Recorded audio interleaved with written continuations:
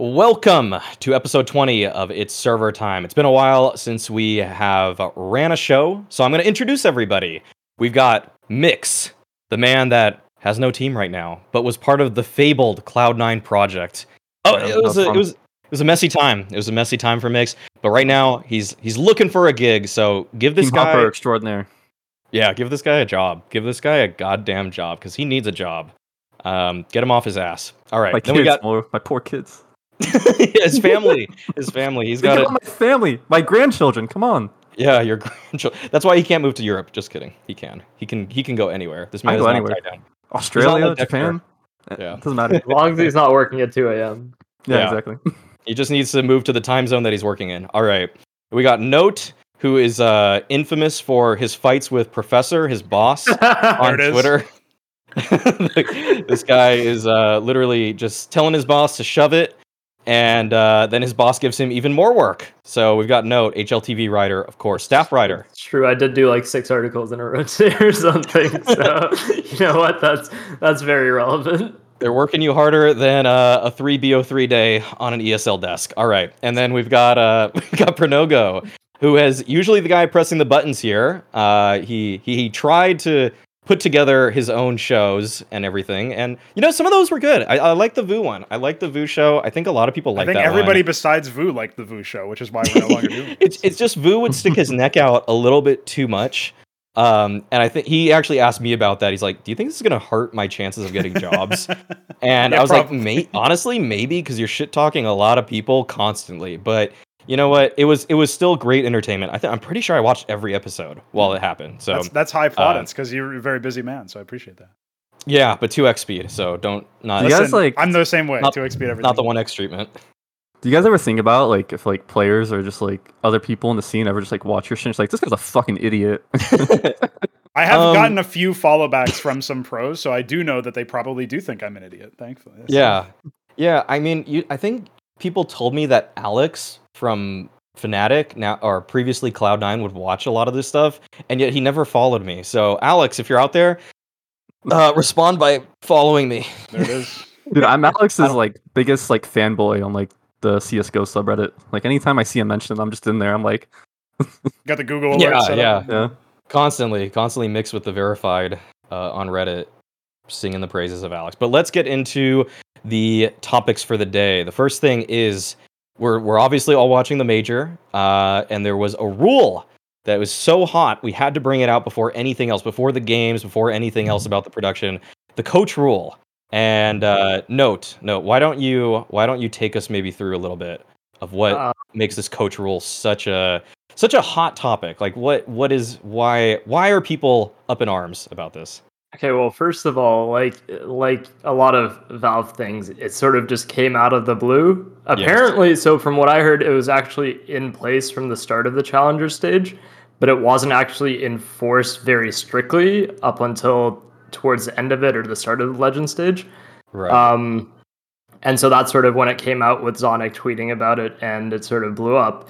And the gist of it is that Valve has now said that coaches cannot have any form of a reaction, whether it be physical, so like they can't fist bump players anymore, for example, after a round, or they also cannot have any form of exclamation, so they can't shout after a round win, they can't yell nice, the famous coaching phrase, of course.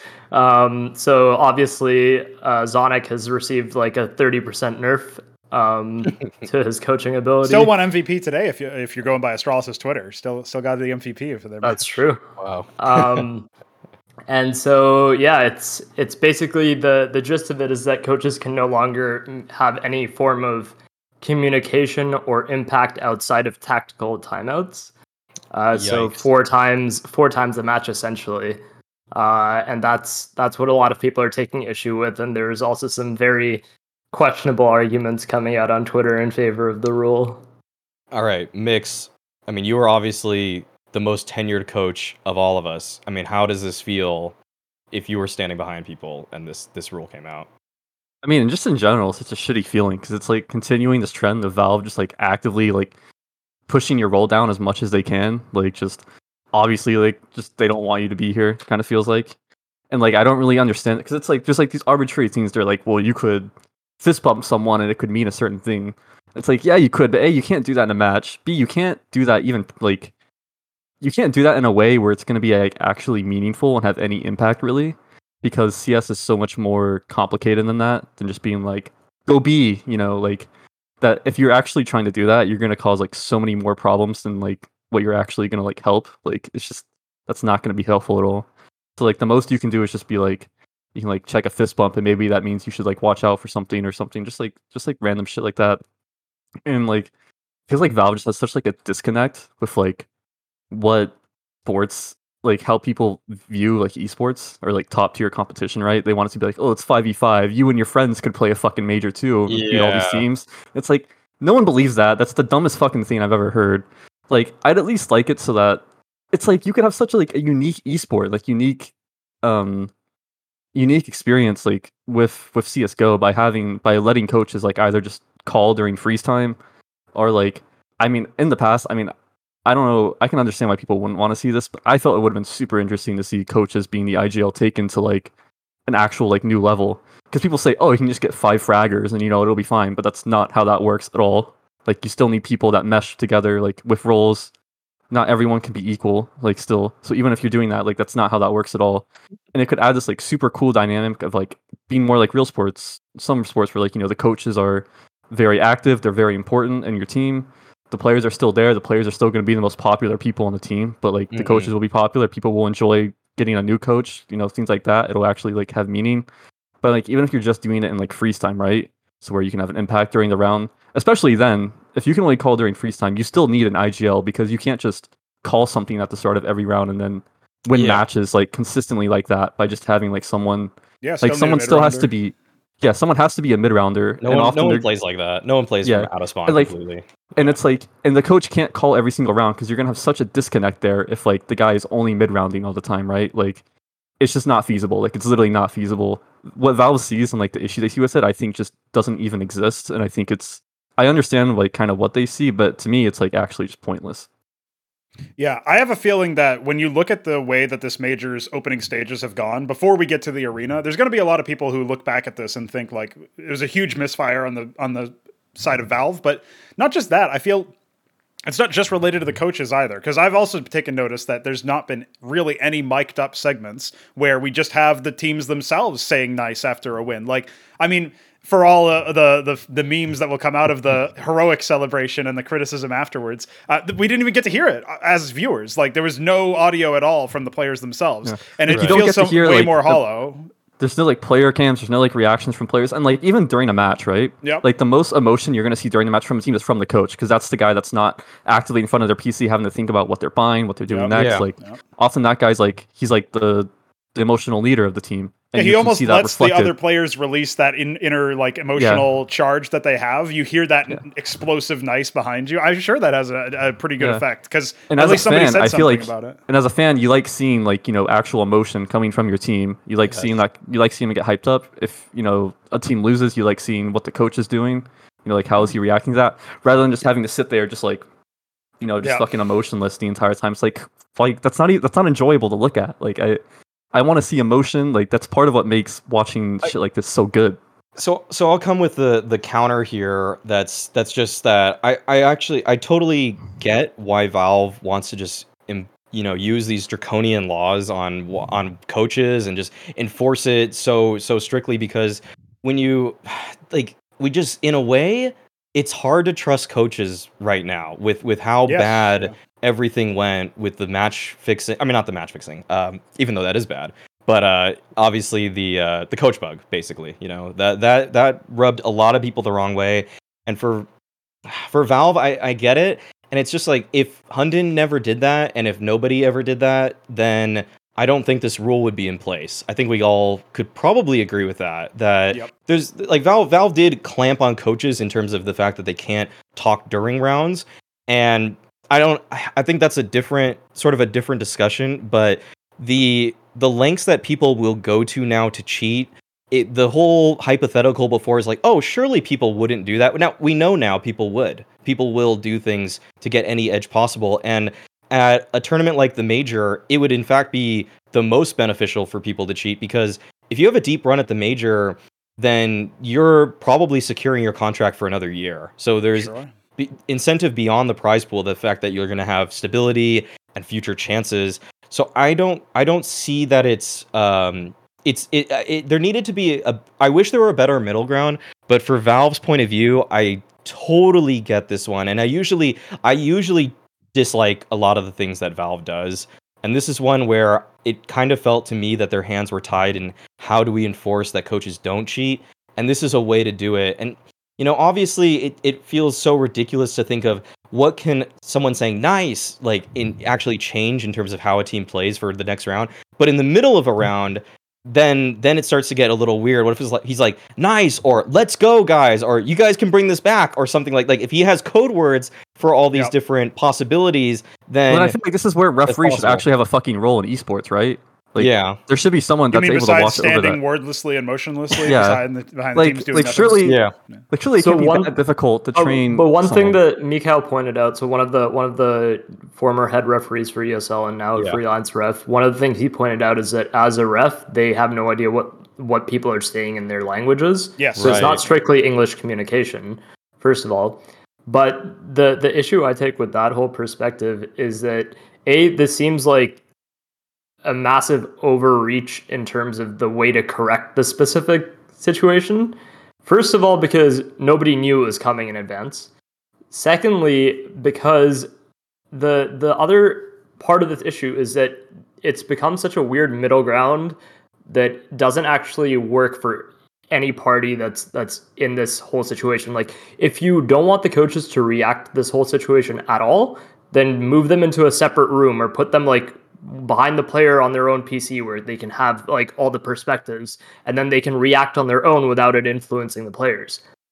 But you can't have them standing behind the players who are going to celebrate immediately after the round, who have emotions running through them throughout the entire match, and expect them to remain still and silent, especially after you've had years of all of these players and coaches celebrating together. No, I really didn't mind. I don't know how Valorant has it set up at the moment, but I really didn't mind how they at least had it set up at their first LAN, where it was the coaches had their own separate booth away. They had their own PCs, and they were also allowed to have the assistant coaches with them, surrounding them. And I actually don't even think that's a bad solution, because it gets the entire staff kind of a bit more involved, and that becomes a bit more important during the game. Obviously, you can control a lot more when someone has their own PC, what they're seeing or what they can say over TeamSpeak, and you can still have it be like that, and then they can talk during freeze time at the end of the round, so that you're getting emotion from the coach, just things like that. The coach is still the one that's the most separated, so you'll probably still see the most emotion going through him often. So I don't know, I felt that was a pretty good solution. I kind of liked how they did that. I'd much rather that. Yeah. Mm-hmm. Rather than the coach have to sit just right behind the player, just not doing anything. I feel it's just weird.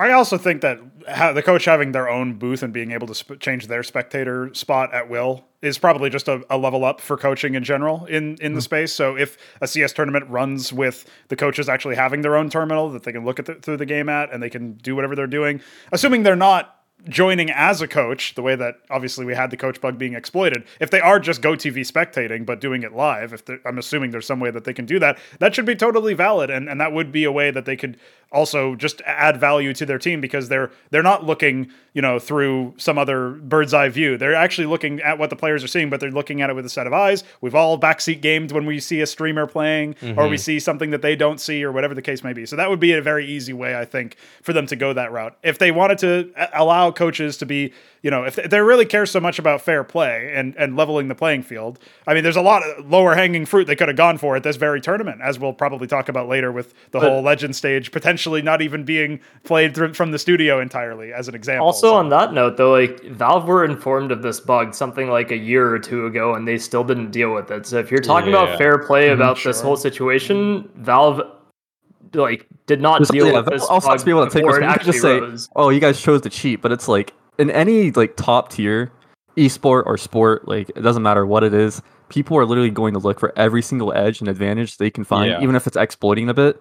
Because you have to understand the human element of it, where people's careers, their lives, their passions are all on the line. And so sometimes, especially when you feel threatened by other people that are coming up, people, it's not like you still should get punished for it, right? But people are going to often find ways they can to like exploit and manipulate certain things if they feel it'll give them an advantage. Yeah, Especially if they feel they won't get caught. As long as we're bringing up examples of those specific aspects, I think it's kind of laughable that 3 out of the maps that we have in the pool, out of 3 of them, there are options for you to just see shit through walls. There's obviously the Inferno one that was made famous in the Astralis Spirit series the other day. There's Vertigo, where your bags stick out on T side when you're going up towards Ivy. There's Mirage, where you can just get your head seen through if you crouch in the middle of a jump. Great, thanks. You know, all right. I guess there's probably even more that I'm forgetting. Don't look. Don't look. Just don't look, guys. You chose to look at that information that we gave you. You saw that op through the wall. That's your fault. Yeah, exactly. So it's just ridiculous. I mean, at this point, like, how much less can Valve care? That's my question. Like, I don't even think it's not a question of like so many things are so easy for them to do that aren't even related to like programming the game, fixing some impossible bug. I mean, for example, before they fixed the ancient water bug, which thankfully they did fix, that's a rare case of we did it Reddit for real, by the way, because they just posted on Reddit and 2 days later it's fixed. So that's pretty good. Yeah. But they didn't drain the swamp. They should have just done that. Like if you can't fix the bug in a timely manner, how many professional games of Ancient were actually decided or influenced by this bug, by the way? Like, the rotations, they had to walk. They had at least if you there's a clip of Kerrigan's voice comms where he's playing like square on B as T side. Like they've already gotten into B site, and he calls that there's somebody in T spawn in the water because he hears the water. Dude, it's actually absurd. Like, are you sure Robin wasn't coaching at the time? Oh, never mind. It's not just affecting like certain games, like that in turn affects a result, which can in turn affect like the momentum of a team. Like it can snowball into this whole theme, and like Valve's just like, oops, sorry. And quickly, just like one more note on that is that with this. Hold on, why did I lose my point? With this, my main concern with this bug is not necessarily that it's implemented for this major, because like from to Maui's credit, like the point he made about it being such an influential tournament, and needing to counteract like any possible like issues with that, I can sort of get on board with that and understand the reasoning behind it. I still don't agree with the way it's been implemented from my side. But my other concern with this is the fact that it seemed like a lot of the ESL employees who run the biggest tournaments in the circuit were also coming out in support of it. And if this gets implemented for every other tournament, then I'm going to be majorly concerned, because then it's ruining like half the fun of watching. Not half the fun, but like it ruins part of the spirit of watching some of these matches. Like as a viewer, there is it's a not, certain it's not element to it. Exactly. As a viewer, it's simply weird to see Legia deny a fist bump from his teammate. Let's have to wave that off. Yeah, just be like, no, not today, not today. Let's open this up to some of the stuff that we've seen so far with the PGL production. I'm gonna start with some good, because there's gonna be some negatives. We're gonna have some critiques about it, but I will say that one thing that I've been liking about PGL is that anytime there's a mistake, it feels like there's a clear effort in fixing a lot of things, and they fixed a lot of stuff from day 1 to I think we're on day 5 now, and it has gotten it's just become a better viewing experience in general, and I would give them a lot of credit to that. And I will say, whoever does the CGI art for the backgrounds and stuff like that, they're doing a killer job. Like those sets, even though it's just green screen, look pretty like. That guy needs to do some more work, because I've been liking what I've been seeing there. Yeah. When PGL was announced for this major, one of the first things I thought of was, we're going to get something that really does look different. That isn't just different for the sake of being different, or like different in a technical sense. But I mean, people criticize the HUD a lot for like some of the specific ways that they displayed information. But just from the get-go, when you finally see the HUD, because obviously day 1 was a bit of a disaster in that respect. When you finally do see the HUD, it looks very different. It looks like we're in a new, completely different circuit. And that's one of the most refreshing aspects of it for me. When you see the CGI backgrounds that are coming in, as far as I understand, the most common way to do something like that is to rebuild the maps in Unreal Engine, which is probably one of the methods that they could have at least scouted for this. I think stuff like that is a great way to make it feel like a real celebration of Counter-Strike, which is what the major's always supposed to be. So I thought that specific aspect was great. Yeah, I think the talent in general also from day 1 to day 5, everybody's just getting better, and they're getting more and more excited as the tournament's going on. It's like it's having the nice ramp up that I would expect to see for a tournament of this caliber. Whereas, like, the first matches, they are simply a little bit less important, I would say, for most people. So you don't expect there to be the hype and everything. But I'll say every casting duo has improved throughout the major. The desk has actually streamlined. It's gotten slimmer. They made it 3 people, and I think that's kind of more natural. I think the jury is still out for me whether or not I think they could have handled a 4-person desk, with Richard and 3 analysts. But all in all, I think everything is kind of getting like they're fine tuning it over time. But I think that unless you guys have more praise to throw at them, I think that brings me to some of the criticisms I have with PGL. So, Mix, do you have any? Where would you like to see? I'm sure you'll have. I mean, I'm sure you'll have more specific things, but like I've said before, like the main thing for me is just like not seeing emotion. Really, especially the first stage, everyone's just playing from like hotel rooms. Yeah, I don't get like any player cams, even though it seemed like they were available. And like either way, I feel like even if they're playing from their hotel rooms, we should be able to have like cams in there, like every other event the past like 2 years. But yeah, like there's even cams on the players in the Chinese stream when they're playing, and yet they're not turning them on. Yeah, so it's just like it's like the whole reason I like seeing teams on LAN and like being part of a major, right? It's just because it means more. Like that's the story behind it. It's like the emotion behind it. That's what I want to see. I don't just want to see like yeah, it's cool. It's LAN CS. It's still the major, and it still feels more important even without that. But yeah, especially after 18 months of online broadcasts, like big thing that you can add are those player cams and reactions, and like hearing the players shout in the background and whatnot. Yeah. The amount of webcams I've seen that have fallen over mid-match, fallen over, by the way, because you just expect sometimes a player just might push it off or something like that.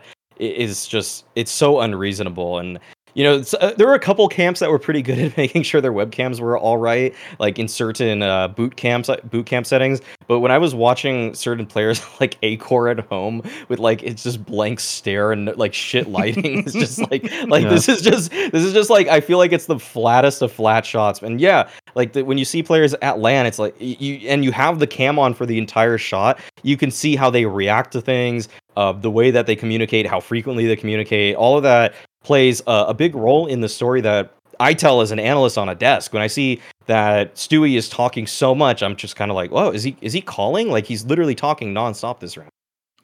It's funny you mention Acor and flat shots because that's usually something that goes together. Yeah, that's a given. That's a given. There's a couple other issues I have. I still think that like the radar. Why is the thing? Yeah, still the radar like, was weird. Why is it at 5 FPS? It's just lagging. Why is it at 5 FPS still? At least they fixed the thing where it was like all the dead players just showed up and it looked exactly the same. It's because they had the numbers one of the still most on them, frustrating viewer experiences for the first 3 to 4 days. I just can't look at the radar because I don't know what's happening on it. Exactly. Especially on mobile, dude. Looking at that radar on mobile was I did watch awful. a decent amount of games from my phone, and I gotta say it was like I mean, even when I was watching it from a distance in my living room on a TV, it's still just as bad. It's just unless your computer screen is right in front of your face and you got Xantarez posture, like you're not seeing everything that's going on there. So that's that was a big disappointment. They improved the radar in a couple ways where it had the circles. The colors also were this really bad gradient from like black to a dark color of yellow or blue respective of the team, and the glance value was just bad for watching and trying to understand the macro at any given time. So they made it just solid colors, which I appreciate that. There's a lot of little tweaks that went a long way, I think, in general. Yeah, like the HUD I complained about this on Twitter on the first 3-4 days. They showed how much time was left on the bomb timer. Yes. And I think for some people came back at me and replied, were like, but that actually makes it so I like knowing that. I like knowing how much time is left. But then just think of a big moment and how that can transpire where it's like, oh, is there 10 seconds left or 11 or 9 on the defuse? And then you just know. Because I swear there was like another event. I don't know what event it would have been, but there's definitely been like this discussion before. Yes, I think CS Summit did it at some point. It's definitely been done by like a couple of tournaments and almost always been counting Immediately, by like, PB. removed. Yeah, Yeah. and it's removed like within the first day. By the way, this one still, even after quote unquote fixing it, it's still very easy to time it out. Yes. Because of the fact that it proceeds along the little four, like the square that they have, basically the diamond. That they have. Yeah. So you can still math it out pretty easily if you're really, really paying attention. But if you pay attention too much to that, you're going to miss the frags, even as a viewer. So I think it still is fine in its current incarnation, where it is still, you get a progress bar. I actually kind of like knowing, oh, like the the bomb bar. is at least half ticked. Like they need to really speed things up. So that was it. That was useful information, even when it was just a timer. But I do agree that there's something about knowing before the diffuse even comes in whether or not it's going to work. That's and people even were adding me and saying, oh, but it actually one time said 11 and the guy missed the diffuser, something like that, or it said 6, so it's like it's not even accurate. That's even worse, you know. Yeah, Why that's would you not a want good to argument, bad guys. information to It's people. not like that happening is not the same as if there's like no timer, because then I'm just confused. Like, Yeah, I'm like, when did Valve change the holy diffuse shit, time? he got it. Yeah. I'm like, what the fuck happened there? Like, it said 11. Like, I'm confused now. Yeah. I think one. Okay, Oh, go. sorry, go on. Go. Yeah. I was just gonna say, like, one of my, I guess, I'll qualify this first with the fact that James Banks obviously had like a tragedy. Yep. And Yeah. honestly, my condolences to him. I'm not sure how much of PGL's content plan was built around having him around, but there hasn't been a lot of extraneous content around the broadcast at all. Like a lot of these matches have had 20-30 minute long timers in between them with no actual other content running, even while they have like a full analyst desk and people who are really talented and could bring you a lot of extra content that are already there. Like you have Black, you have Maniac, you have people who are, and Yanko, you have people who are very experienced and could Just pull throw up. them on the desk and just tell them to talk Bro, about. they have a Yeah. telestrator too. They have Seriously. a telestrator where they could just play clips from matches and talk over them. But there's these massive breaks where they don't actually have added content to the broadcast. And that to me feels really lackluster. I don't know what their original plan for that was, but it's a little bit That is, sad for a major, especially. yeah, and that has simply become the standard now. If you look at any tier 1 event now, or even a lot of tier 2 events, there's tons of side content now. There's so many interviews, so many just like little fun things. Even like tier, I would even say like the We Play Academy League is probably like a tier 3 event, and yet they have all these little side pieces of James or Pimp or somebody talking in front of a green screen and just like relaying something to the viewer. And you know, this is getting really critical, but I just want to like remind everybody that this is a major, and it's a lot of people's first time tuning in a long time. Like when sometimes I see YouTube comments or Reddit posts or whatever where people are like, I don't even watch that much CS anymore, but I'm still watching this. But like some of those people are the people that are tuning into this for the first time in 2 years because they were so bored of online CS when that started that we need like PGL in a way are helping shape the future of CS. And when people see that there's this this product that's not up to the standards that I would consider industry standards now, then it really can hurt the potential future. Because if people think this is the best CS has to offer, that's not good, because people should be entertained start to finish when they're watching a stream. That's like important. And it's just that when you see a 15-minute countdown timer, you're just like, okay, I just, that's when you lose viewership. And that's that's why it's really frustrating. There's still so many more things though.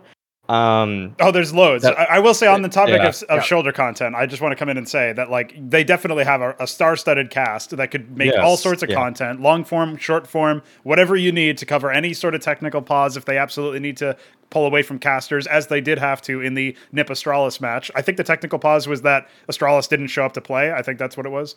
But even beyond that, like the fact that we have so many different people on the broadcast that have done plenty of their own content. Thorin by himself has done like thousands of videos and stuff. Like these people can make content. These people can, be cooperative, or you could just ask them some questions, and I guarantee you'll get something. Yeah, literally put a camera in their face. Also, from my understanding, like even teams that were eliminated from the challenger stage are still there. Some of them are still there or around or near the venue. Oh, that'd be amazing. So it's You could not do so like you much. can't pull some of these people and also do content with them, or even teams that are done their matches for the day or whatever. Like there's so many other opportunities. Just pull So someone many from like, ideas. one of the challengers teams, be like, hey, you want to like go sit on a fucking desk and fill some time or something? Like, I'm telling you, there's got to be some coaches or players that are like down to do shit like that. Sure, like, yeah.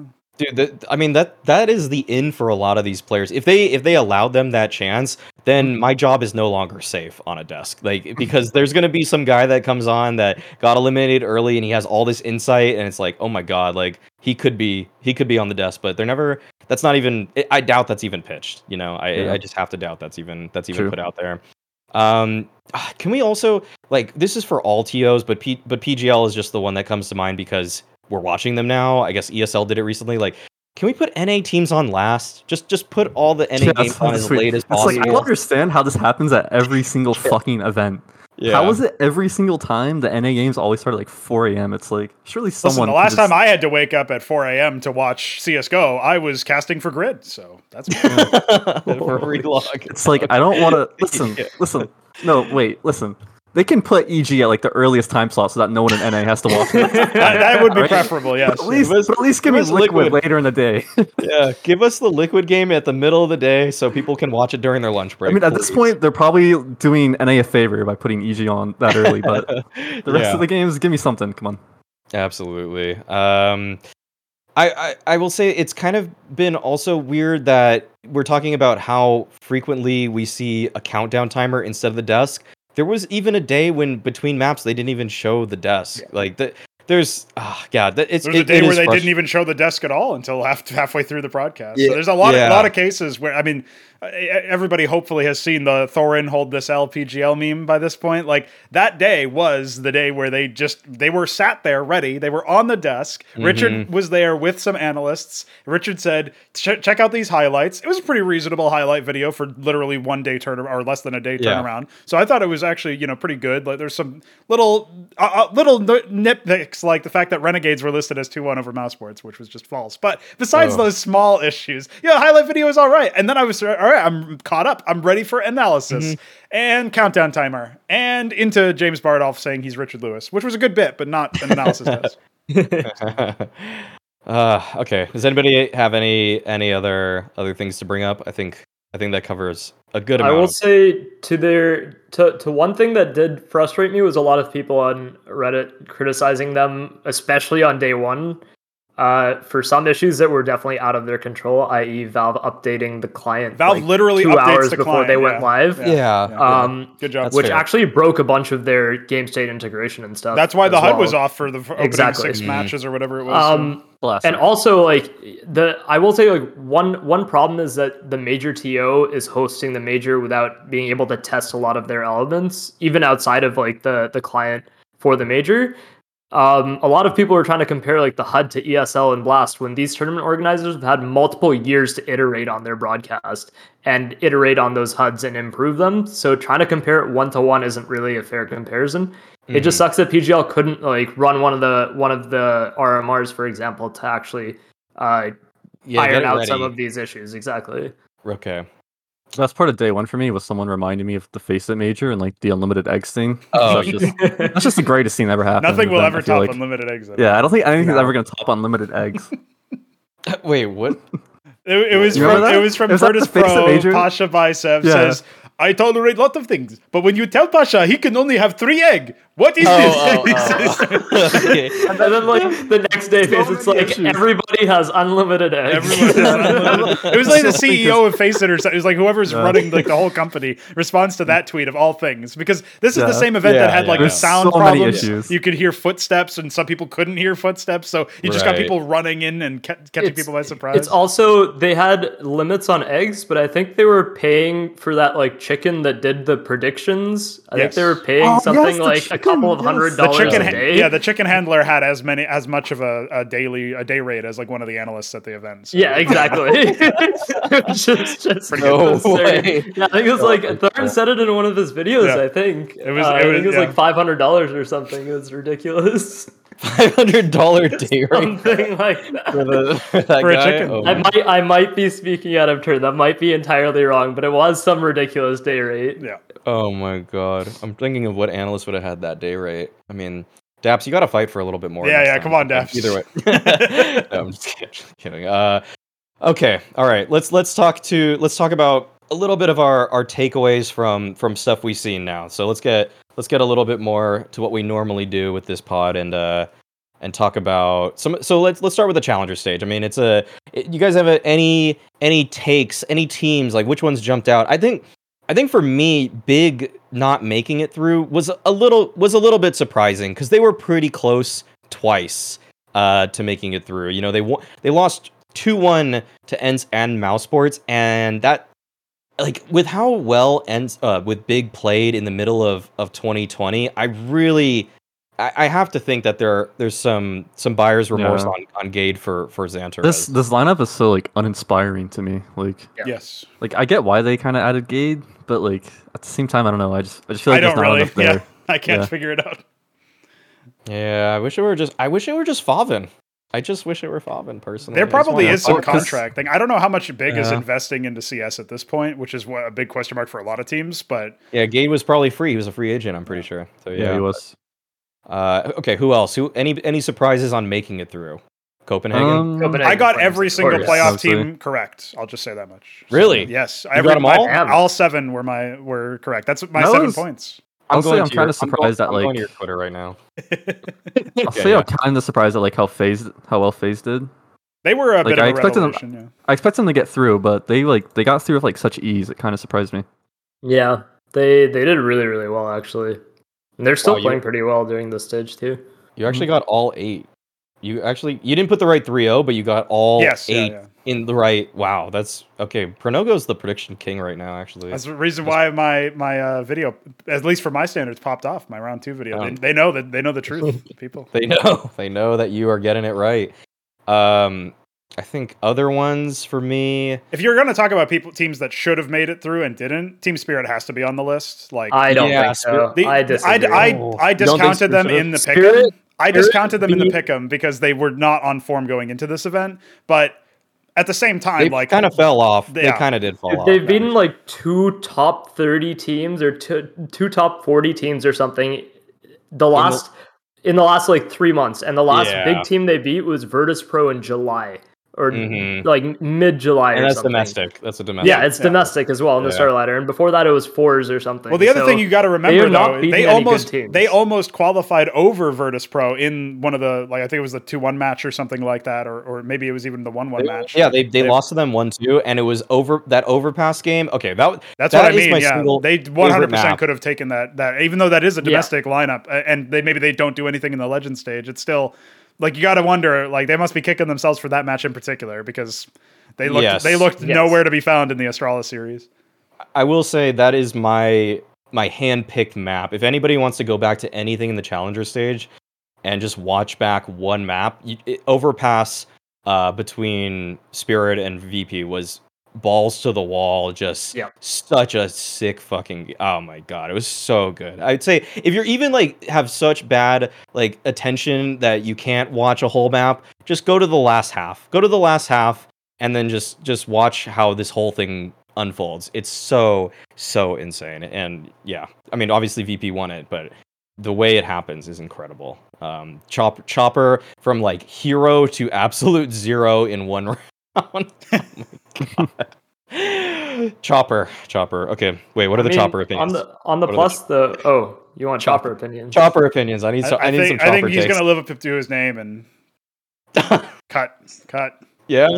I don't know. I mean, I don't know what the guy was doing, especially in the Astralis series. Like, he was trying a bit on map 1 on their own map pick, by the way, and then they just got doused. And I mean, the whole thing is, if you can't come back from the disappointing loss against VP, which is a team, admittedly, you're going to be a lot more familiar with facing if you're Team Spirit when you compared to Astralis, especially with this lineup. I still feel like it felt like they came in and they didn't even really believe in themselves. Like the veto itself felt like it was a misfire for me. And then once they get into the games themselves, it felt like they had no real game plan. I don't, basically what I'm saying is, especially after today, it's easy to be down on Astralis. I don't know how much of them 2-0ing Spirit in the Challenger stage to qualify was really Astralis playing super well, because they've just been so like weird throughout the stage. Whenever we talk about Astralis, it is just weird. That's the whole Spirit not getting through is less of like a shocker for this event and more just like tells me like where they stand, where they haven't had any momentum behind them for like the longest time, it feels like. Whereas like at the start of the year or so, it felt like they were supposed to be challenging, Gambit, Navi, and like kind of being around those teams, and now they've just fallen off like so hard. They were in the top 10, I believe, for a not so short amount of time midway through the year. So their peak I their mean, peak was number 6. yeah. I think during EPL, I was in the press conference for Navi, and I had actually asked Blade about his thoughts on like the other CIS teams, so like Spirit, Entropic, and VP at the time. And he basically said that like Entropic should have more time. They're still like improving, and they have the chance to go forward. And then VP, he was like they're battling some like player issues. We obviously see now that Flit's I come know in. what those are. Yeah, but then he was like, Spirit have like no excuse. I can't really make an excuse for their performance, and they really should not be playing to the level that they are at the moment. Mm-hmm. And that stretches back to like almost 2 months ago at this point, right? So like Yeah. this team is not playing even close to the standard they should be, and they haven't been for a while now. So I wasn't really surprised to see them go out. The way that they went out is pretty depressing for them, obviously. But on a positive note, I am going to say like Entropic are playing surprisingly well, even in the Legend stage right now. Like they have honestly surprised me in terms of the level that they've brought consistently. Yeah. I've interacted a lot with Hooch actually over the last few months because he's on the Russian broadcast at WePlay, and we get to hang out a lot because we actually are all in the same green room, the Russian talent and the English talent. Oh, cool. And I will say that Hooch and Kane have never beat me in foosball, but they actually this is kind of funny. Kane literally, this is off topic, but who cares? Kane literally will come up to me every single map, and at the beginning of a map, or if there's a tech timeout, he'll be like, Malzy foosball. And he has never beaten me. We have played at least 20 times, and he has not once beaten me in foosball. And I will say, shout out to Pimp, because Pimp is easily the best foosball player I've ever played with. Like, I don't know why he's so good at that game. But Hooch, okay, to get back to Hooch, like he's got I think he has just such a practical view of the game. When other people sometimes, get into like a little bit of theory craft, he just kind of like is like, why would you pick this map against this team? Or like, Yes. why would they do that when this option is just so readily available to them? Like, why overcomplicate things? And I think that in Entropic's playstyle, I can't like speak as closely onto all the mid-round decisions they make, but like I know that Hooch goes into series and games knowing what is probably their win condition, and he just like focuses on that and doesn't get deterred if something goes wrong. So I think just the right amount of adjustments beyond that. And also, Hooch is the guy that brought Yukinder onto the scene. Like, he has a great eye for talent. Like, he knew that Yukinder was going to be something, and the first like kind of tier 2 chance that Yukinder got was because Hooch brought him on there. So I'm a fan of Hooch, and probably Elian too. Have to say. You got to be a fan of Elian. Hooch to me feels like if you rewind the clock back 6 months and pick out Blade from Navi, and how he seems to have just been trying to apply this non-standard way of thinking, but it was a way that was rooted in many years ago what was effective in Counter-Strike. It's just something that it's almost like I think Thorin likened it to like Gambit, how they play CS and how them as a team work really well. You can't really apply that to the same players that Navi have though, because some of them are going to be made of different stuff. Hooch seems like the practical like mirror image of what Blade used to be in that sense, where Blade was like trying these arcane magics and it just wasn't taken, esoteric calling. Yeah. And Hooch is like, I don't know anything about alchemy, but I know how to microwave a sandwich, so let's just do that. And like that's what you got. You can microwave a sandwich and eat. Yeah. So Blade going hungry meanwhile. So yeah, I don't know. I think he's got some legit stuff, and Elian has just been nonstop lights out. I don't know if you guys are ready for Entropic 3-0 Legend stage. I don't know if I'm. Oh ready. Man, it could happen. It could. I didn't pick them, so it won't happen. If history teaches it. Oh, interesting. You think they're going 2 and 3? I did say they will go 2 and 3, so that is a prediction in my video. Maybe it happens. Maybe it happens. Maybe best of threes expose them. That's the thing, though, is Entropic, unlike Copenhagen Flames, did actually get some studio time in the Challenger stage, and they've obviously every Legend stage game has been studio, so they feel like a lot more legit. Out of all of the teams going into this event, Entropic would have probably been my least. Like, I would have picked them the least out of, like, if you take Copenhagen Flames, Ensign, and Entropic, those are the teams that I think that were underdogs but had a realistic chance of getting out, and I picked them all to upset and make it in. I think for the for this phase, like rather coming into this tournament, Entropic probably had the least amount of people rooting for them. It was like Copenhagen Flames people were super hot on. I think the more distinguished among us thought Ents were legit. And then Copenhagen Flames were just like, oh, they're just onliners or whatever. And then Entropic comes out of nowhere, goes, what was it, 3-1 or something in the Challenger station. And so far 2-0. With how good they're playing, it's a big surprise. Yeah. Also, I would throw... I would throw Mouse into that mix, into that of teams I didn't really think were probably going to make it. I did put them on my pick'ems, admittedly, but I just kind of was like, maybe, barely. Very low confidence pick in them. I put them on as in like who else would go through, basically. Like as literally as my last pick. Yeah. Okay, speaking of Mouse, actually, I think we have a graphic with Mouse. This is kind of going back to some of the issues with PGL, and it was like just the way that this information is displayed with Rops and his kill death is just like, what are you putting it it's on on right now? Yeah, it's on. Yeah, it's just confusing. I don't know if you guys all have this in front of you right now, but it is okay. I will post it to you guys very quickly so that you guys can all see it in the chat. Okay, so look in the Discord chat. Like that if you guys, okay, so people that might be listening on the podcast and not see the video, so there are bar graphs that are attached to kills, deaths, assists, accuracy rate, Why damage. is the deaths higher than kills? And utility damage. And literally, the deaths bar is bigger than kills, even though Rops has a positive KD. Like that was the first thing I said when Alex linked this. I was like, why does he have 18 kills and 17 deaths, but the bar for kills is lower than deaths? How does this possibly make any sense? So I have to assume that it's based off of just the players. Like I think it's some sort of like percentage, like the bars, it's like a percentile based off of who did the best. But then, like, why is he the match MVP if these bars are like this? Because you know how like on HLTV they have like the not good, average, good, or whatever. Yeah. And like when it first came out, like Simple's like impact was like insanely high, but it was just said like average or something.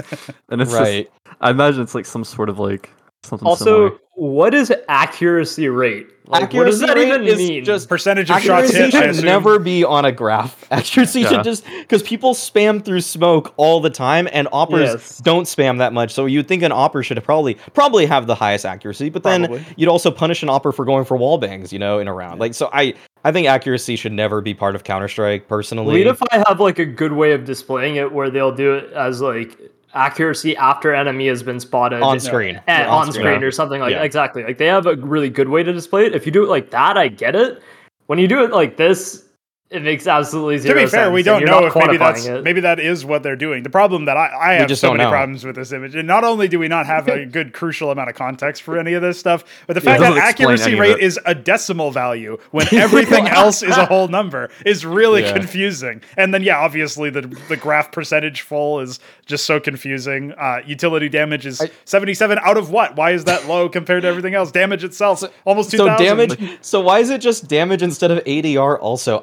I actually found the game that this came from. Okay. It was the Decider map nuke against Big that secured Mouse a spot in the Legends stage. I hope nobody here actually watched that game, because that was a doozy, man. That was that was a bad one.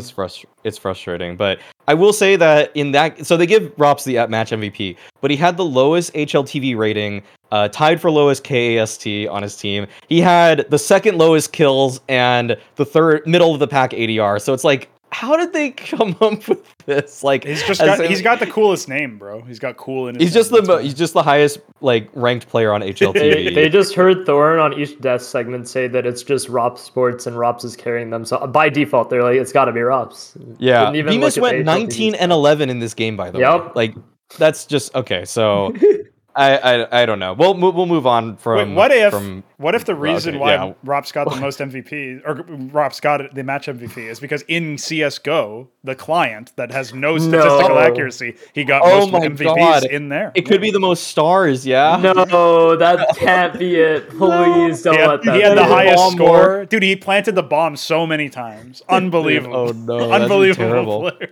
That would just be awful. Oh no. Before we move on, one more thing that I got reminded of with what Pernoga was talking about before is that why is it only now that all of the matches are being played in the studio environment? Oh yeah. Like, it's very know. clear when you're watching the broadcast right now that there would have been zero issue with hosting all of the matches in the challenger stage in the exact same way.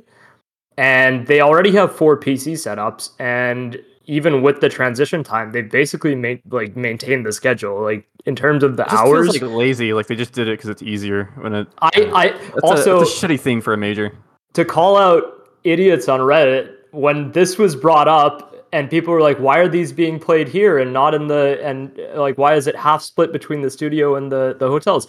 I saw comments were like, oh, it's a COVID precaution. I'm like, where are you getting this from? No, where are you possibly pulling that from? They're like, yeah, they have to wait at least an hour between like changing the setup so that they can wipe it out. I'm like, where are you getting this information You definitely from? don't have to do that. You just gotta wipe it down once and it's fine. Listen, all I need to say about Reddit Megaminds is at one point I saw this post where they said Blast denied themselves the major because they didn't think that they could run it, and they didn't have the guts, bro. Didn't know that. Yeah, well, the official Blast Premier Reddit account replied, "You learn something new every day," and it was like, perfect. Man. Yeah. It's the easiest tweet of all time. Oh god.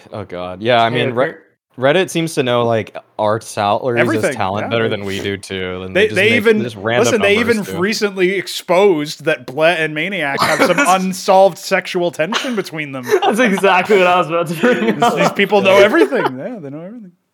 Oh man. Okay. Classic. All right.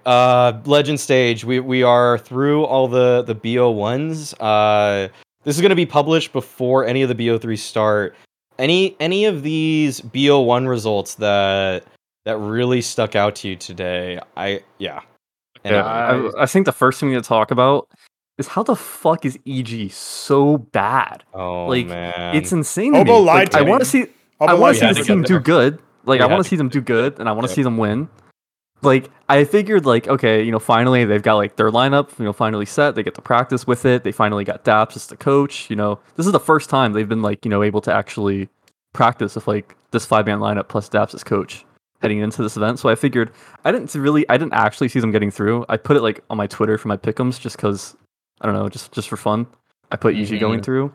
Like I didn't actually think they'd get through, but I figured they'd be like more competitive, maybe pick up a couple wins, be kind of an upset team. They just look like so dog shit. They look worse than before. They look worse. They looked awful. I thought when I did my pick'ems that maybe they could pick up a map. Like maybe they might even somehow upset FaZe in their first match, just as like coming in. This is a team where like if enough players with get hot, they can definitely like make it through. Like they could make like some like weird run.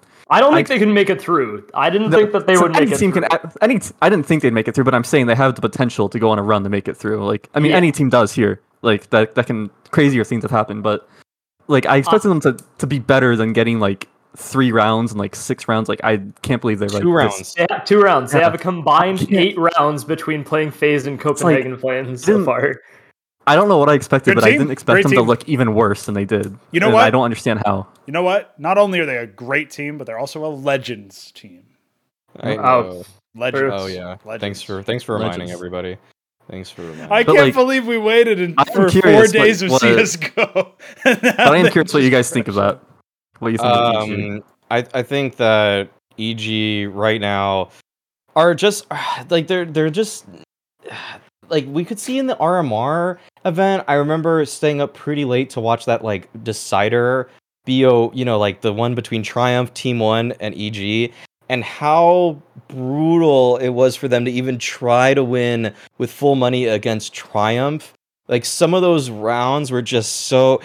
It's like sometimes they lose all control in the mid round, which is an area before that you would think that they would have a really good grasp on because they just could put things together. They didn't have trouble with that, and the calling was better. I think if I have to put the blame on anybody, it just simply has to be Stan. It just has to be like it sucks because I was a huge Stanislaw fan. Especially during their E-League Season 2 run, when they beat Astralis and it was just like, oh my god, they're contenders again. And then when he got onto this roster and they won ESL 1 New York, I was there. I was at the event and it was just freaking crazy. I think that's where a few of us met actually. And it was just like, that was so crazy. And yet I think Stan's heart is just not in the game anymore, and that's just such a vague. It's such a vague, shitty way to characterize their play. But it does come down to mid rounds, and I think that also on top of that, it doesn't seem like there's a glue guy to help supplement this. Whereas like Tarek before, maybe his stats were bad, but you knew that as a guy that IGL'd to a major championship. And it had rotated through This the role team, before. there's no second voice. I can't like. There's no way this team wouldn't be playing better. Like, obviously, I don't know how like the player dynamics work, like personal relationships and shit, right? Like, I have no understanding of that. But it's like, there's no way this team would be better. Like, I mean, would be worse with Tarek as IGL than with Stan right now, because No, it's just they'd at least be couldn't be playing worse. with like more fucking like. It seemed like they're actually into it, or at least it's just insane how they seem to just get worse. Like. They I don't feel understand how they're lifeless playing right now in the server. Yeah. To They me, just- this has felt like a dead lineup walking for like the last few months, honestly. And Yeah. I think the only thing that's even kept them together is the fact that they had RMR points and had Yeah. a chance to qualify for the major and get stickers. And, That's like- honestly it. I'll say And I guess okay, because Ethan and who the fuck else? Tarek. I guess because they already only had like 3 members remaining, they couldn't like lose so another one. one round that stuck out to me today when I was watching them versus Copenhagen Flames that I think characterizes all this is that it was like one of the first gun rounds against Copenhagen Flames on Nuke, and they took ramp control and they kind of like all walked out. They were going to try to sneak it towards A, and yet I think it was Roy, he like reaggressed ramp right when they were all leaving. So in that moment there's like 40 seconds left maybe, and Roy saw that they all left ramp, and so the only option they have is to either retake ramp. They can retake ramp, or they could just go back to A. And you could tell that Stan just kind of like should have known that Copenhagen Flames knows that you left ramp. Like he saw all of you guys leave. He saw there's nobody there. And yet, instead of trying to like fight for it again, he just goes into the very obvious A stack at that point. They just walk into A, and there's like literally 3 or 4 Copenhagen Flames players there, and it's like, because they knew what you were doing, and you just wanted to still do this play. Like you couldn't be like, oh shit, he knows, like let's go back to. It's just like just making a decision and just running with it, and it's very wrong. Like I think a plan is better than no plan, but there's like a point where it becomes a very bad plan, and I think they're running with too many bad mid-round plans nowadays. The other thing too is that they just don't seem to really commit with any pace off of any of the decisions that they make. Looks like we just dropped Yeah. somebody. Oh, Mix. I hope Fuck. your camera turned off. I'm so good, man. Okay, you're here. You're here, but your cam is off. But okay. Rip the overlay. Okay, some other teams. I think G2 having a bounce back is really surprising. They were looking like hot steaming garbage.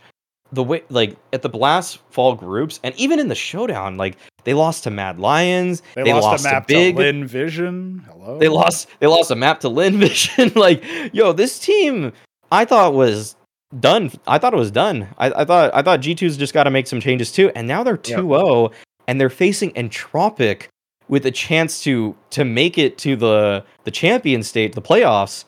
And I don't know where this came from. I am actually kind of bewildered by G2's resurgence. Yeah, so obviously, because I have to lose every single 0-3 and 3-0 prediction, I did put FaZe as my 3-0 for this stage, because I thought they were kind of cheeky. Like, they could either crash out fair. completely or go 3-0, right? But I did predict them to make it through either way. G2, on the other hand, did not predict to advance, so... No, I didn't put them either. Looking kind of hard for me, but I still think that there's a world where they don't make it through. If they drop to Entropic, which is a team that in their heads they are going to think that they should just put them to bed easy. We just dealt with FaZe and all the rivalries there, and you know we didn't have the easiest day one, but we still got through it. And then FaZe Clan themselves were basically swept apart on Mirage. So that particular match wasn't even hard for them by the looks of things. And then the fact that they're going up against a serious underdog now, if G2 play to the level that they're supposed to, in air quotes, because of the fact that they have like Nico and Hunter and stuff, that should be a solid one. The thing that I don't know about in this particular matchup is, do we see like how impactful is Nico going to be in this matchup? Insofar as, is he going to have to carry the whole game? Like that's the problem with G2 before this tournament is that Nico basically did everything and they still lost, but everybody Absolutely else was everything. just not even firing even remotely. So in this particular matchup, especially the FaZe game, which I watched all of, it looked like the other players were actually there to play, even though Nico did bail them out of a lot of situations. It's still, I'm not 100% sure if I can say predict with any security that they will beat Entropic, even though they should, in air quotes. Like, still kind of out on them. They still need to prove a little bit more. I would say that for me with G2 at the two maps that they've played so far, everybody was rating Hunter very highly earlier this year, probably even overrating him to an extent. And then he kind of cooled off, and that's when it was like, oh, G2 are actually just not that good when Hunter is an average player. And now he's playing at that world-class form again. That seems like, to your question, that Nico doesn't have to be a 30 bomb or instant L type team. So Yes. I think that they can. I think they'll make it through now. I think they just have too many opportunities now to not to fail. Like they're gonna. Even if they fail this one, like it's not gonna get easier per se, but it's still very much possible. I would be shocked right now if G2 don't make it through From this playoffs. position. Yeah, they I'd definitely agree with should. that. Right. Teams that I think let's do this. Are there any teams though you guys think will choke out or just bounce back from their position? Because I think. Go Note. I had Mouse to go 3 from the start of this stage. Okay, all right. They did not impress me at all during the challenger stage. Like the Right. maps that they actually made it through in didn't look very like none of the wins Bad. looked very solid. Bad wins. Yeah. And then their losses were just awful. Yes. Like Yeah. I think one of them Rops literally had to he dropped like 25 or something and they still lost the map.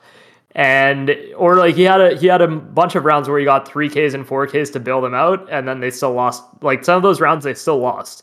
And I Yeah. saw that happen over and over. And even Is that though first I think Renegades? Is that first Renegades? Or is it the think first s- map? The first map against Renegades? yeah, I think so. 16-14. Yeah. Renegades, yeah. Yeah, because even at the end of the game, the stats made it look as if Rops was middle of the pack, but he literally got multi-kills on rounds and they still didn't convert it. And to me, that just shows that and there's multiple rounds like that, even if it's not Rops getting it, like even if Frozen gets a double, they'll still lose the 3v5 or 3v4, whatever the situation is.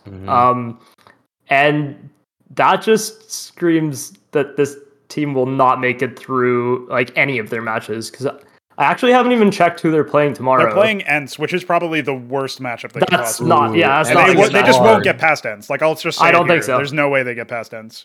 Yeah, In a best of they- 3, especially, like you have no chance. Basically. Well, I think Vitality or Ents would have beat him personally. Yeah. yeah. So, Exactly. but the only way Mouse makes it not 0-3 is if they played EG. Yeah, Like yeah. that's EG's my 0-3, right? So Yeah. I'm pretty Oh, they're happy up. with. Well, if they're up against Vitality, EG are not going to make it. No way. no no way, way. Jose. Listen, wait. Would it be Oh, no. so funny if EG beats Vitality in a BO3 just for the shit Ryan Yeah. will talk to Nell?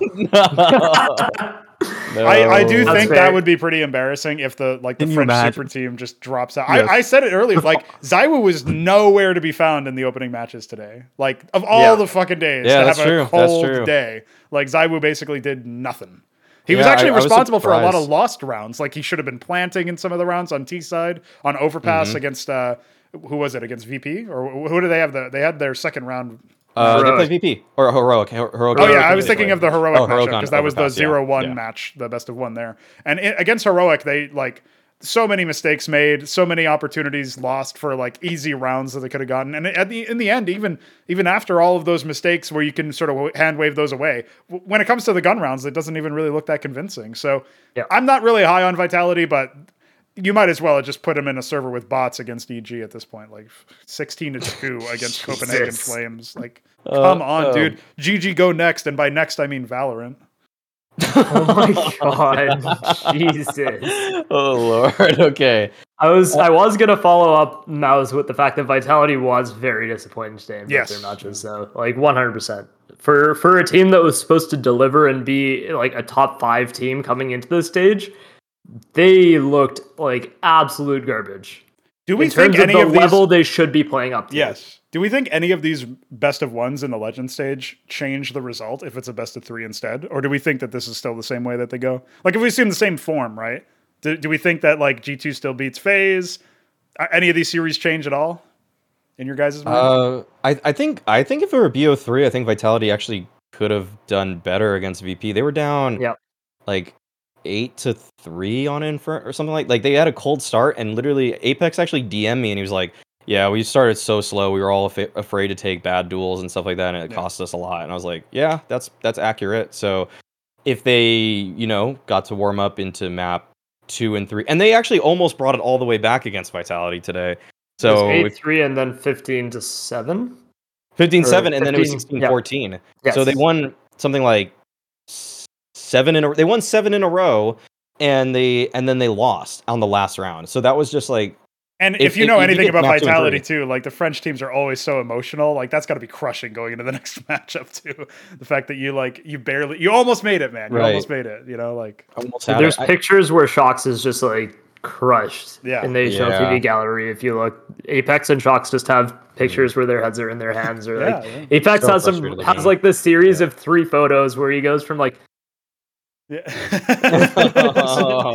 He's so animated. He's so animated. At Blast, we see in the green room all the player cams as they're happening, just live. And Apex is literally just the only one who's like that. His motion is just like it just catches your eye. It's in the side of your eye because like the second monitor has it all, and it's just like random arm waves and just like Shox does too. They're both just all over the place all the time. Yeah, just even going back to that crazy shot that he jumps for info on Cobble A site and gets deegged or something like that. Like that's like the classic like hand over forehead response. Like wow. There's a V2 of that in the gallery now. Okay, from this heroic match, I think. Yeah. Okay. All right. I think that's pretty good on this. Let's talk about one player that didn't quite make the major, but I think kind of sent shockwaves through the scene in his kick, as we have learned, and that's BlameF. He was the pillar, big meaty pillar of the Juggernaut, and now he's been removed from the roster. And it seems we saw the clip of him saying now that he was kicked from Complexity. Does this read as a management issue for you guys, or does it read as a team decision? So at the end of his stream, he repeated that he was kicked, and then he sort of like said that, I don't know how to say it in English, but like the org chose to part ways with me. So to me, that sounded like a management decision. Yeah. Because he would have said team or the players or something if it wasn't. Yeah, just the player. Org. Yeah, it would be exactly. Yeah, so I think it seemed like it was just the org's decision to do that. I think the timing is surprising. I don't think it's necessarily surprising that he was removed. Yeah. I think that the teams needed some sort of like revamp for a long time, and clearly he had a lot of good pieces and it just didn't work for over 2 years. Like, just obviously they had a lot of issues in terms of like Obo going out and then having to rebuild, and he talked about this on stream as well, where like each player they added, he had to re-explain their whole game to them. Like spend 3 hours per map basically going over it with each player. But he also said, I didn't actually get a clip of it, but he said basically like this, not necessarily the last iteration of the roster they had, but like at varying points, the roster basically just like did not work well. Like they just didn't work well together. He had to repeat stuff to a lot of people, like strats that he had to go over and people would forget. And he was just like, it's sort of dysfunctional essentially. Complexity reads to me as a team where that you just can't teach an old dog new tricks, and there's a lot of old dogs on this roster, and they all kind of have their way that they want to play. And even so we got Cold, JKS, and Blame, and everybody. And S-Attack. Well, S-Attack I think is a little more versatile than the other three, but I still don't think he's like... He's more versatile, but he's still talkative. Like, he still has his own ideas and things that he wants to do. Yeah. I'd say, and like, on top of that, their roles in the server, for 3 of them, is almost the exact same. They want to be closers. They want to be... maybe BlameF is a little more worky, but like, JKS and Cold want to be at the same spots. Yeah, I don't know that you can have like your 4 riflers on a team be JKS, Cold, BlameF, and S-Attack. No, like it's just too similar. Like they're all too similar. Like they all got like their own ideas of things they want to do. Like Cold and I don't think JKS is like that vocal. Like he has his own way he wants to play, but he's probably not like talking much. But Cold, I assume, definitely is pretty vocal about sure. things that he wants to do. And Esatag, at least from my experience, was a very vocal like second caller on C9. Like he's very vocal about how he wants to play a site and like the things that he wants to do. He's a very smart guy. So it's like, and then so you have like those 4 like riflers, and then you have your opper who also needs his own space and like needs to be able to base his own rounds off around himself, right? So there's just like, I feel like there's just not enough space for everyone to operate in the way they want to, so no one gets to. Right. Just a cursed lineup too. I mean, look at all of the bad luck that they had. All the stand-ins. Config's broken wrist when they're finally finding some degree of form. Then they've got to get Coldzera as a stand-in. I mean, even you go back before that, it was Poison having to some emergency operation that thankfully it's one of the few secrets that I haven't even heard about. And not that I've gone asking, but like the general public isn't even aware of it, right? Like sort of like Olaf Meister's departure from FaZe for a while where he had to take some personal time off. Like some people still don't even know about like the reasons behind these, which is nice because respecting privacy and all that. Mm-hmm. But like the fact that he was out for so long and he's their star opera, that was almost at the height of Poison's prowess individually. It's such a rough lineup, such a rough time for these guys. And maybe you do just have to say, okay, time to blow it up and start over. I personally think this might be writing on the wall for Complexity in CS though. I know Jason Lake doesn't ever want to leave CS. He's the kind of guy who doesn't ever want to. But I don't know, man. Like, BlameF was the talismanic piece I would build my team around. I just wouldn't be putting baiters next to him, you know? Yeah. But you still could have had like a pretty decent lineup if you got like I never understood the Coldzera choice because it was just such a weird didn't make any fit sense right from the start. It is temporary though. It is, yeah. Like not just because but still, but like not even just because of his roles, but like because of like how tenured he is. Like I don't know. I felt it would have made more sense to try to just get like some like young sick fucking aggro rifler or something rather than try to stick like another tenured veteran into the team, like someone that's like excited to be there, fucking excited to play. Like let's go, come on.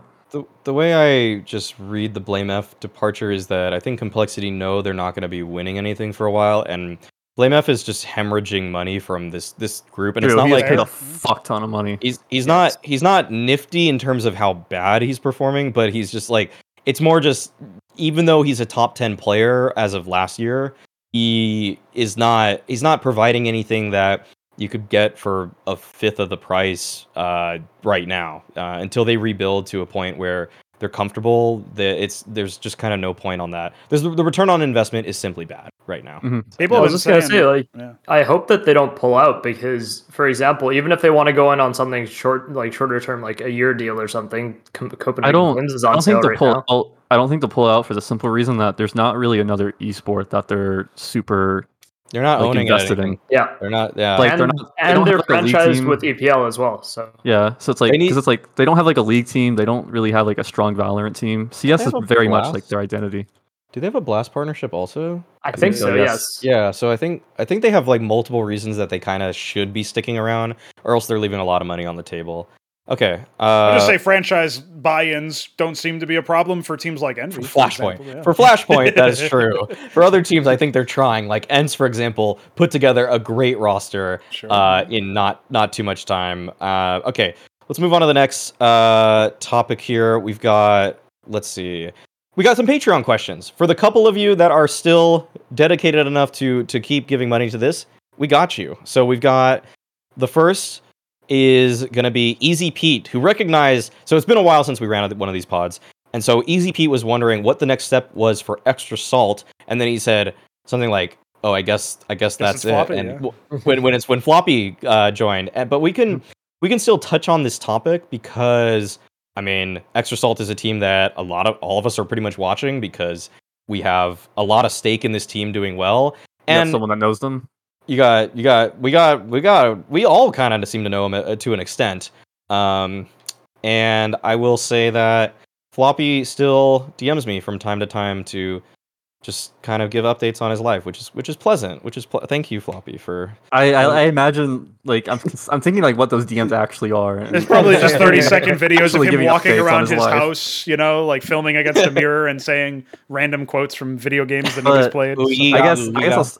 I don't know. I really like this move for Extra Salt just because kind of like I think this could also be good for Sonic because they've kind of all been around each other, and sometimes you just need to like do something else, like kind of depart from someone just to like grow a bit more.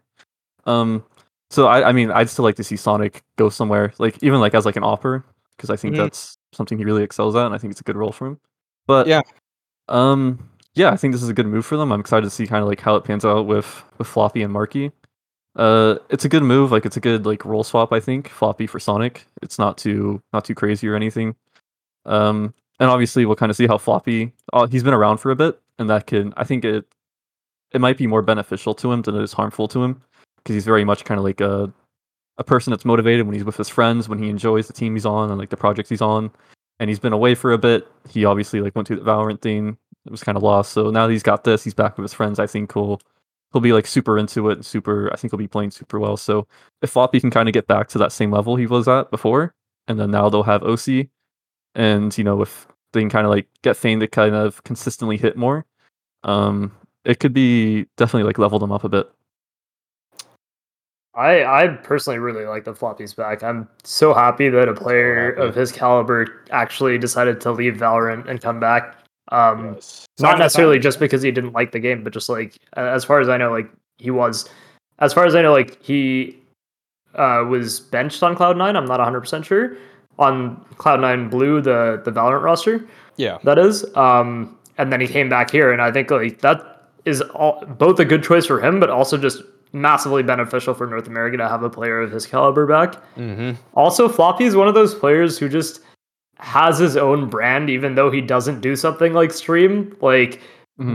the actual notoriety behind his name in North America is kind of, he's like an enigma almost. It's sort of even in it's Valorant kind of now, 'cause absurd. they get Yeah, a little taste. They just kind kind of of like, absurd. it's kind of funny. They just had like a little taste of Floppy, and now they're like, Yeah, people like Floppy. I mean, his name itself is just so goofy, and that's kind of what he is, just like a mega Yeah. goofball, and like Yes. he's got some interesting like beliefs on top of that, but like he just like constantly like gives little teases of himself. Like the way I say Floppy in a way is kind of like there's a lot of pros out there that give a lot of themselves. Like they'll do streams, YouTube videos, all this stuff, but like Floppy gives the right amount of a tease that like it kind of maintains his celebrity as a person. It's Yeah. it's just like it's not too much I'll where tell you you about get like you figure him out. You'll never before I figure met him out. him at the minor. So before like I kind of like met him and knew him, I didn't really like him because I just didn't really vibe his personality, right? And then I was Sure. on E United, and then Singularity was like spending at the Berlin minor a couple of years ago. Singularity had like out of the 16 prac rooms there, they had the worst room that was like in the basement. So Singularity spent all their time in like our nice E United practice room. And so that's when like I first like started hanging out with Floppy, and like as soon as he like just came into the room and was just like talking, like everything he said just like made me laugh. Like literally anything. Like it was insane. Like and then so like after that like like I got along with him so well. Like I never expected that, but like everything he said made me laugh, and like I was like having breakfast with him in the morning and shit, and like yeah, it was a good time, but it was so Yeah. weird. Yeah, he's honestly such a character. I think I've only hung out with him. I've hung out with him at two lands, like Fragadelphia and a land in Oklahoma, and it's just honestly, I think I felt like our personalities just got along very quickly, even though it's like there's a pretty big age difference. Like he's like 7 years younger than me, but I was like, dude, this guy's pretty damn funny. And I asked him within like 10 minutes of meeting him, I was like, dude, you go on 4chan like a lot, don't you? And he just like he just does. It's just so obvious. So oh yeah. Yeah, I think to sum up this one, I think it's just great to see that Extra Salter having this. And actually, I have a slightly harsher take. I think that Sonic was starting to make a lot of mistakes for Extra Salt. Like I would see a lot of situations where he would like, 2v1, he'd be the guy that peaks first and dies, and it's like now it's a crappy 1v1. So I think that Sonic probably, I mean, he kind of said it in his tweet, his farewell, that he probably needs to rethink things a little bit or focus up again. And I think that him getting removed from this will probably bring the fire back that he had a year ago, when I would say that he was one of the more dominant NA players. Well, I guess South African, but in NA, he was one of the strongest players. And so now he's going to be, I hope he comes back and is like even better, because sometimes a break really can set you on the right track. I think Extra Guys Salt been just playing needed a since he was change. 13. Yeah, Hmm? they did. But What would you say? did you say no? I said that the guy's been playing since he was like 13 or something. Yeah, Break. yeah. So He's probably ready I for a break. cannot blame him. Yeah, I Yeah. cannot blame him for wanting to take a break. And he's been playing for like the last 4 years outside of South Africa. Yeah. Like stuck in NA as well for the last 18 months, because like I think there was travel restrictions where they couldn't return home for even like this last break. I think they got So- to last year, like the end of last year. Last year, They came yes, back, but yeah. but not this So, last break. Yeah, I not think. this year. Yeah. Yeah. Yeah, the team just needed a change. When they lost that series to Party Astronauts to qualify for Pro League, like, no disrespect to the Party Astronauts boys, but I mean, they're not a team that went from NA to EU to boot camp and to go deep finals, grand final finish in FunSpark Ulti or whatever shit relog tournament that was. And then they get to the point where they're in a situation where, like, these people were contenders. They had legit strats. They could actually throw nades and exec onto sites. And they had all of the traits that you would actually associate with a European contender that's on the rise. Like if we thought about a tier 2 European team, like maybe Copenhagen Flames that was on the rise up and was full of young guns. Extrasalt fit the bill, even on European soil, that they could contend with some of these rosters. And even top tiers get eaten alive in those tournaments. So that was a pretty big surprise for me when they were able to make it somewhat deep. Then they go back home and it seems like maybe they regress to the mean a little bit, right? Yeah, so, they did. They got worse when they do get worse when they're in NA. I'll say it because like they also just they've had a string of heartbreaking losses. They lost Premier 2 seasons ago to Team 1 or 3 seasons ago to Team 1. They lost to Pain at a recent DreamHack event that would have sent them to another tournament. They lost to Party Astronauts, like you mentioned. They didn't make it through the Pain in the Blast Premier fall the group. Bragadelphia Invitational. the NA whatever. qualifier, basically. The NA qualifier for Blast Showdown. Yeah. Like they're losing a lot of these like really important series at the very end, despite having a track record during regular season matches, it seems like, to beat these teams. And that's something where, you know, Floppy will bring a different mentality and hopefully they bounce back. Because I personally, like, I really want to see Extrasalt succeed because it feels like everything Pronogo said too, that they just play it the right way. Fursock, though, has another patron question. What do you think of the current allocation of resources to players in Liquid? Do players like Grim need more given to them at the expense of others like Elige or Naf? And this is interesting because Mix and I both coach Grim for a period of time. So, but I'll open up to anyone there. Yeah. Well, I feel like we kind of touched on this before, where like this iteration of Liquid can often feel weird because obviously you have Stu, Elige, Naf, who are all very tenured, very good players. So I don't know that you can really like take away from them to give more to Grim. Like I'm not sure that that's like the solution I'd really go for. It feels more just like it's kind of just naturally what you decided you were going to deal with when you decided to bring in Grim with like these other 3 riflers. Like, you know, it's just kind of like the role he has to have. I do think that like they're probably like sometimes, especially if maybe like a certain map isn't like clicking for them or something like that, then I think that's probably an avenue where maybe they should try to like put Grim in like a more important spot or like have more say in like a certain spot just to like kind of like freshen things up. So, and I think that I wouldn't do it with Elige, but I do think like Stu and Naf are both capable of like kind of being on the back end if they kind of need to. But yeah. Yeah, I think that's a pretty good assessment, honestly. Like it's really hard to shift someone like Elige out of their position just because he is ridiculously talented, and it's also not like he's fallen out of form at all. So trying to take him out of those spots would not necessarily make the team better, especially immediately. That being said, Grim is definitely like underutilized on this team for his skill level and his actual abilities, and that's even something that Shakespeare has said before. Even when I talked to him at Frag, he said like they're not using him properly, and that was pretty recently. That was only I'll be very disappointed in Liquid if like further down the line when they need to make a change, what they decide to do is just like remove Grim and replace him with someone else. If that happens, that's going to tell me that I don't really like the mentality of Liquid and like kind of what they're trying to build. But Doesn't if it like feel in the like future, that's what they're hinting at, though? They've had so many different interviews where, like, for example, Stewie2K will say, like, yeah, Grim's just not living up to expectations and he needs to do this and that. Like, they've just come out and said it when they've interviewed after a loss or after a win. Yeah. It's like... My problem is that they took a star player out of a team like Triumph and then tried to put him in a role that is not really a role in positions that aren't really star player positions. Well, I mean, it was just Nitro left. They needed a player. Grim was hot at the time. It did feel like a bit like musical chairs, like the old Nip syndrome. We would say, like, "Oh, just replace the 5th from this legendary roster. It'll work out." You know, you get the shit rolls. So it's just like I don't know. You kind of just need to do something, and that's kind of what they went with. Yeah, I think Grim is actually improving though. For one, I think he's coming into the role a little bit. Yeah, he's getting better at it. I'd say that his progress is better than like Kyojin for sure. Like he's just he's just miles better. Like Grim can have pop off games that are on his own merit, and like it looks like he's actually playing the game, whereas Kyojin sometimes like he'll just walk into 20 frags sometimes because they went to his bomb site a lot, and everybody Like- on Vitality threw good flashes for him. So, Like to me, like Fallen only like just barely has a better rating than Grim does, from what I see. So and it's like to me that's more of like a problem than like however Grim's playing. Yeah. I think that if I were to look anywhere, like, dude, safe, like, please, just some tier 1 team needs to get safe. Because I thought does safe speak English? Do we know that?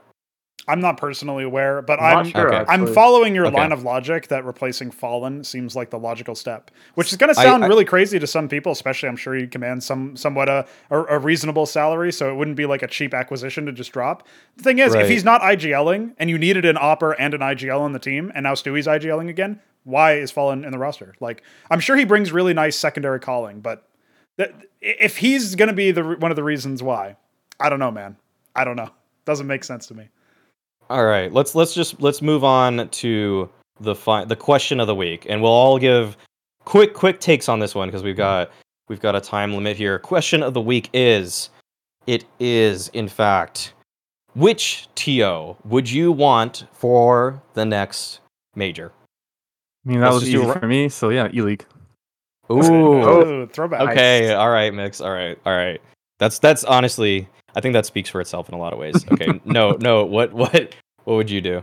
Who would you want? Personally, I'd love to see Blast get one just for their production value and the amount they've brought to the Mhm. game and change stuff up.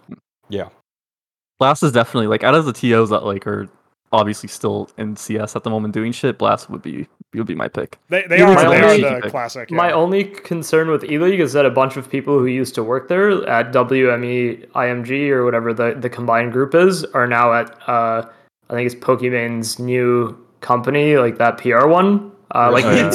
Minsik, who used to didn't know work this. for Minsik, who was the Okay, commissioner. I'm of changing my E-League, is answer. not I there want- anymore. I want Pokemon's company to run the next major. Okay. Nice. All right. Prodoga, what is yours?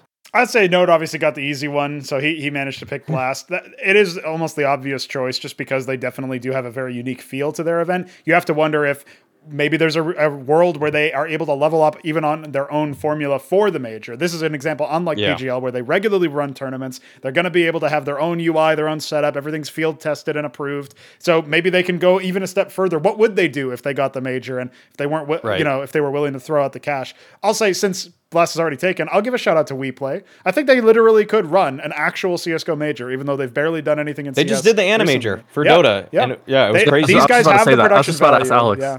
Yeah. if he thinks WePlay could ever do one. I I think thought Alex 100%. was just gonna shout out WePlay, honestly. No, okay, so my take was a little different, whereas I think the next one should go to Blast. I think this one, I wish this one were just ESL though. I just wish Yes. this were ESL. I think because when we have 2 years of not having a major, I just want the company that I know is going to do a very solid product. Like, it doesn't need to blow up expectations out of the water, but just do the vanilla product as solidly as possible to just do it. And I think that's I put my money on ESL to fill that bill.